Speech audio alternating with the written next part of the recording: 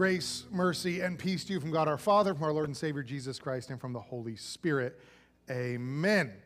Now, this is a holiday weekend. That's, I assume, why many of you are here to go get some candy afterwards. And for the rest of the world, yes, it's a holiday weekend as we put on our costumes and load up with carbohydrates and stuff for Halloween. But here within the church, it's also a holiday. That's why we have the red everywhere. So I got my red chucks on today. Because today we're also celebrating something called Reformation Day. And for those of you who don't know, Reformation Day is celebrating back to the mid-1500s when the Catholic Church was pretty much the only church going at the time. It was the only game in town. And it kind of had lost its way. Not dissimilar to like the Pharisees in the time of Jesus, where they were trying, they said that they were following the way of God, but they had kind of lost their way. And a monk within the system got the chance to read through Scripture by the name of Martin Luther. He stood up and said, hey, I'm seeing some issues here. The Bible says this, but we're teaching this. This doesn't seem to line up. What do you guys think on this? And rather than engaging in a conversation, the church at the time kind of doubled down. Their response was, pipe down, Marty. Like, don't say the quiet part out loud. We kind of know that we're in on it here. Is your cut not big enough? What's going on here, right? And so Luther basically said, I stand on Scripture. And he kept asking the question, what matters? What's important? What is the part that matters? And ultimately, he came down to these three concepts, right? He used Latin because that was the academic language of the day. He said sola gratia, sola fide, sola scriptura. So by grace alone, through faith, we are saved, and we know this by Scripture alone, sola scriptura, right? So basically the idea is we get our primary source. How we understand God and our relationship with Him, our relationship with this world is through the Bible. Old and New Testament, various writings. We believe that God inspired various people to write these, and that is our primary source. That means that not the Pope, not what he says, not what your preacher says, not what tradition says, but the answer of because we've always done it that way, that is not a theological answer. That is a man-made answer, right? And so when it comes to like what makes somebody Lutheran, well, why are we a Lutheran church? It's not about our style. It's not about, how red the carpet is or whether we use an organ or guitar or whatever. It all comes down to what we believe. And we believe that Scripture is the primary source. And we believe that we are saved by grace through faith. Now, I've gone into all three of those in a sermon fairly recently, actually. So today I just want to focus on that middle one. The one that really applies to our life, that we live out every single day. And that is, the term is sola fide. It's faith alone. But before I go into that, let's go to God in prayer.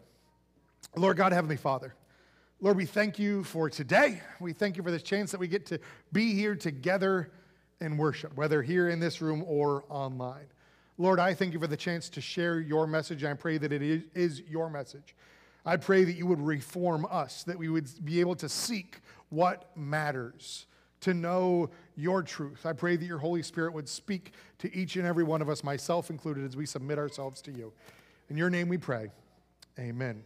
Again, special welcome to those of you online. If you're watching live on Sunday morning, go ahead and hit share so that others may join us and hear the message of hope. So faith, it's a term that you hear a lot. It's, written in cursive on people's walls, all this kind of stuff, right? What is faith? It is believing despite not knowing. Pretty simple definition. Believing despite not knowing. It's kind of trusting despite not knowing, you might even say, trusting in it. And so I want to illustrate some examples of faith with two different stories. The first one, and both of them involve trains. And I know here in America, we don't experience many trains, and that's part of the issue. See, my wife and I, we were just out of graduate school. We got a chance to go to Europe for a while, just a couple weeks, and we took a train for the very first time.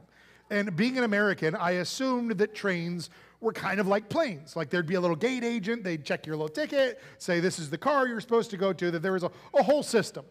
Not so much. Basically, they just open the doors and they say, get on the train, find your seat, and then once we're moving along, somebody's going to come along and make sure you're in the right spot, which is a lot of pressure for somebody who doesn't know totally what's going on. And we did it right. Our first train ride was from Paris to Austria.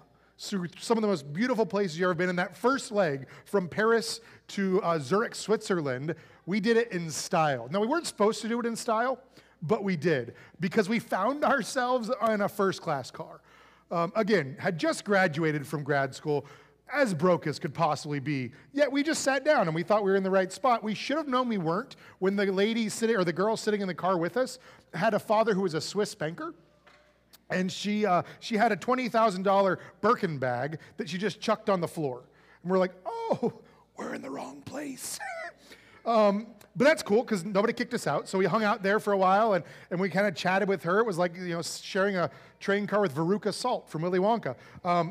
And we're chatting, and I was glancing at my ticket. Now, it's occurring to me as I'm looking like, okay, so we get into Zurich, Switzerland, and then our next train leaves 3 minutes later. That does seem like a challenge. Okay, so as we pull into Zurich, we're like, all right, we got to figure this out. We got to move quickly. We don't know where this train is. We don't know what this train looks like. We don't even really know the number of the train. We're like shoving people out of the way. It's the beginning of Home Alone where they're trying to catch the plane, like, do. And so we're shoving Veruca out of the way, and we finally, we're not looking at the numbers. We're not looking at destinations. This was our reasoning. We have 3 minutes. We're going to look for a train that's leaving. That is... And so we looked for the one that looked like it was most ready to go, and there was a little guy standing there all aboard, and we're like, all right, so we jump on, and the first person that we go up to, we're like, is this the train? And the person kind of shrugs, we're like, what does that mean? And so we go to the next person, is this the train? He didn't know either. Finally, the third person's like, yeah, that's the train. We're like, oh, we found, like, we were already out of the city at this point, right? Now, what that illustrates, when it comes to faith, that sometimes we do wrong is just blindly trusting. Saying, like, I'm just going to dive in headlong, not ask any questions, it'll be fine. See, sometimes we fall into the trap of thinking that doubt is the opposite of faith, that doubt somehow is what stops us from having faith. No, doubt is part of faith. It's actually foundational for faith. Because again, the phrase is trusting despite not knowing. So it's that despite not knowing that means that there is a level of doubt within it, right? If you're completely certain, it's not really faith. And so when you hear like, is doubt, is that kind of messing? If you find yourself, when it comes to church, when it comes to God, having questions, don't think that you're doing something wrong. You should have questions. That's the nature of faith. Just have the diligence to listen to the answer, right? So jumping onto that train without asking any questions, that's kind of the first mistake you can make when it comes to faith. The second mistake you can make is illustrated thusly. Again, a train. This one's a subway. And it's in New York City. A couple years later, we've ridden trains at this point, but we go out to Coney Island. We're staying in Queens. We go out to Coney Island, and we're having a good time, and it's near the end of the day, so time to head back to Queens. So we go, and we know that we have to take the D line, right? Except there was this voiceover that kept saying, the D train is on the F line. The D train is running on the F line, and to this day, I don't know what that means. Am I supposed to get on the F line or the D? Like, there were two trains, both labeled F and D, and I'm going, which one's going to take me to Queens? The other one's taking me to Jersey or something, so I don't want to go there. So I'm trying to figure this out, and we literally got onto one of the train. We sat down, I'm like, this is it. This is for sure. We feel pretty good. And we literally got up and left. We're like, nope, this can't be it. We ran to the next one. We sat down. We're like, first one was right the first time. So we ran back over.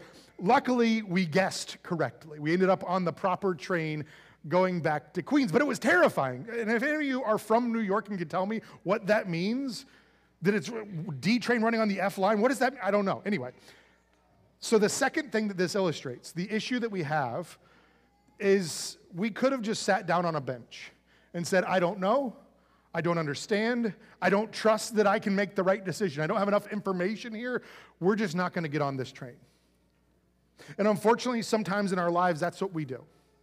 When it comes to faith, when it comes to trust, sometimes we say, you know what? I don't think I have enough information here. I don't know that I can trust my decision. I'm just not going to do it. And so we let life pass us by. We let opportunities pass us by. We let chances to do something adventurous, to try something new, to experience something that can potentially change not just our lives, but the lives of the people around us, because we lack faith, because we're afraid. See, if doubt is healthy to have when it comes to faith, fear is deadly.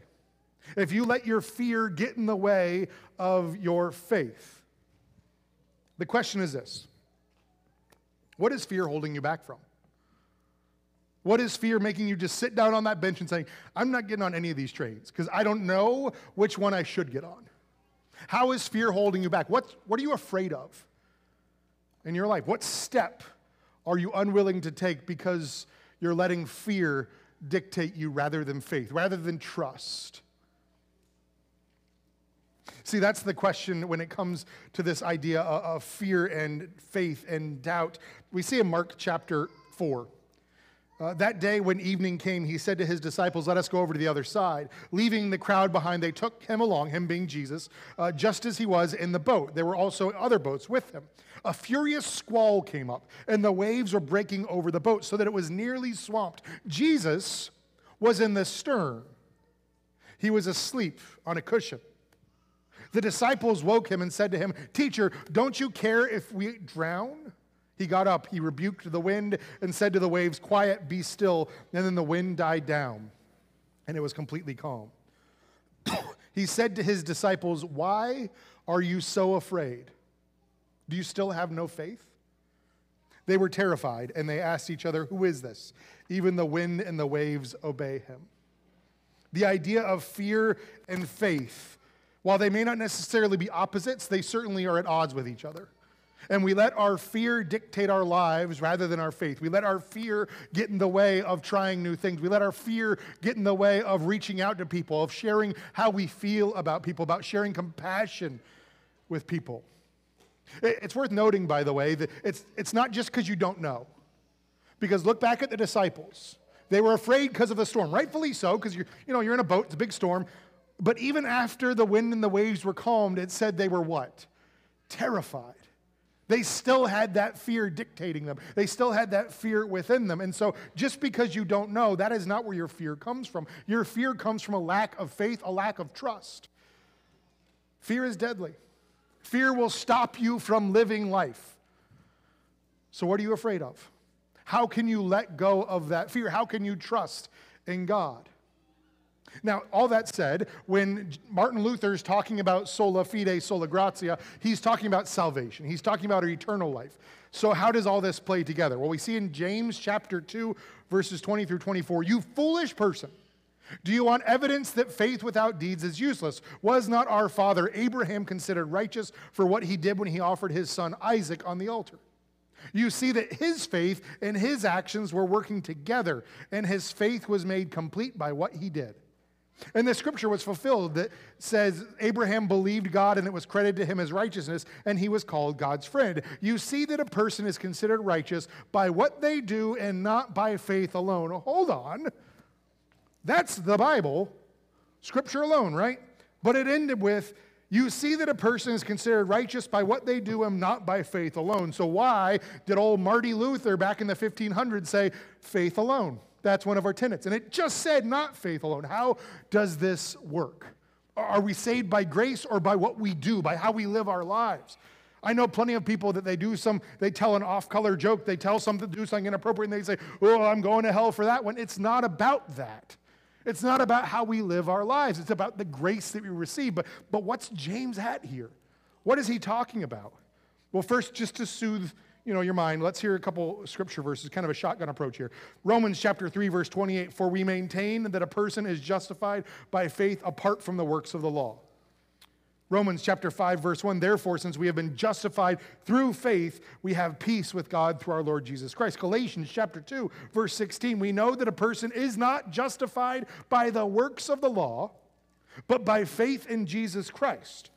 So we too have put our faith in Christ Jesus so that we may be justified by faith in Christ and not by the works of the law, because by the works of the law, no one will be justified. And then lastly, our reading that we heard earlier, Ephesians chapter 2, verses 8 through 9. For it is by grace that you have been saved through faith. And this is not of yourselves, it is a gift of God, not by works, so that no one can boast. So what is that James thing talking about, that faith without works is dead? Well, it's like this. It's not enough to trust that the train is going to Queens if you don't get on it. You have to take the step to do something. It's not enough to just have empty faith and say, God, I trust in you in all things. Oh, no, I'm not leaving this bench. I trust that you're going to provide for me in all things. Oh, no, I'm not going to talk to you about anything. I trust that you're going to care for people in my life. Oh, no, I'm not going to pray about them. See, it involves this reaction of seeing, God, you have set me free, and with that freedom, I can now live in gratitude, in thanks. I've shared a story before of I got a chance to go on a boat tour, and about halfway through the boat tour, I realized that I could not afford said boat tour, and it was not a good situation. I was thinking in my head, like, okay, so I work for this guy now. That's pretty much the only way this is going to work out. But towards the end of the tour, it was revealed to me that somebody else had already paid for me, that this debt that I was concerned about was already covered. Now, the thing is, I could have just walked away. I could have just said, oh, awesome, I've been set free of this debt. This is great. No, you know what I did is I stuck around and I helped clean the boat out of gratitude, because I realized how wonderful this gift that I had received was, that I was ready to be in like indentured servitude to this guy, and I thought the least I can do is clean the boat up a little bit for him. It's the same mindset when it comes to our life and our approach towards God. We don't have to live thinking that we have to earn our salvation. We don't have to live thinking we have to earn God's favor, but out of gratitude we say, God, what can I do to help? God, how can I help others? How can I take this hope that I have? How can I take this freedom, this love that's been freely given to me, and how can I share that with others? When you're set free, it should be like this. It should be, if you've been sitting on that train every day for 50 years, those of you who grew up in the church, who have been coming to church since before you can even remember, if you see a tourist who's lost on the train, get up and go talk to them. Tell them, yeah, I know it's confusing, F train, D line, it's really confusing, but you're on the right train. You're going the right way. Because faith is scary. There's this fear that comes within us, this doubt that these boil up within us. So if we as Christians can help each other, can guide people along, can walk alongside someone and say, hey, we can do this together. I've been through this. I've been through this valley of the shadow of death. I trust that God is going to see us through this. We can help each other. That's why we come here. That's why it's not enough to just read your Bible and have a relationship with God. No, it's about community. It's about being together with a family of believers. It's not just this group. It's all the Christians who have gone before, all the Christ followers. So, my friends, my brothers and sisters in Christ, I come to you today praying that God will inspire faith within you, that the Holy Spirit is stoking to life the flame within you, that little spark that's just ever so smoking, that He can push aside the fear that you're letting dictate you, you're letting ruin your life, that we wouldn't live according to fear, but instead live according to faith and trust in God. Trust that God is with you. What are you afraid of?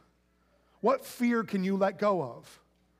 How can you trust in the one who made you, who knows you, and who loves you? Because here's the thing, if you understand the gospel, that God saw that everything was broken, and rather than just sitting back and being like, oh, hope they figure that out, instead, He entered into the world, walked among us, lived the perfect life, which was full of compassion, by the way, full of grace.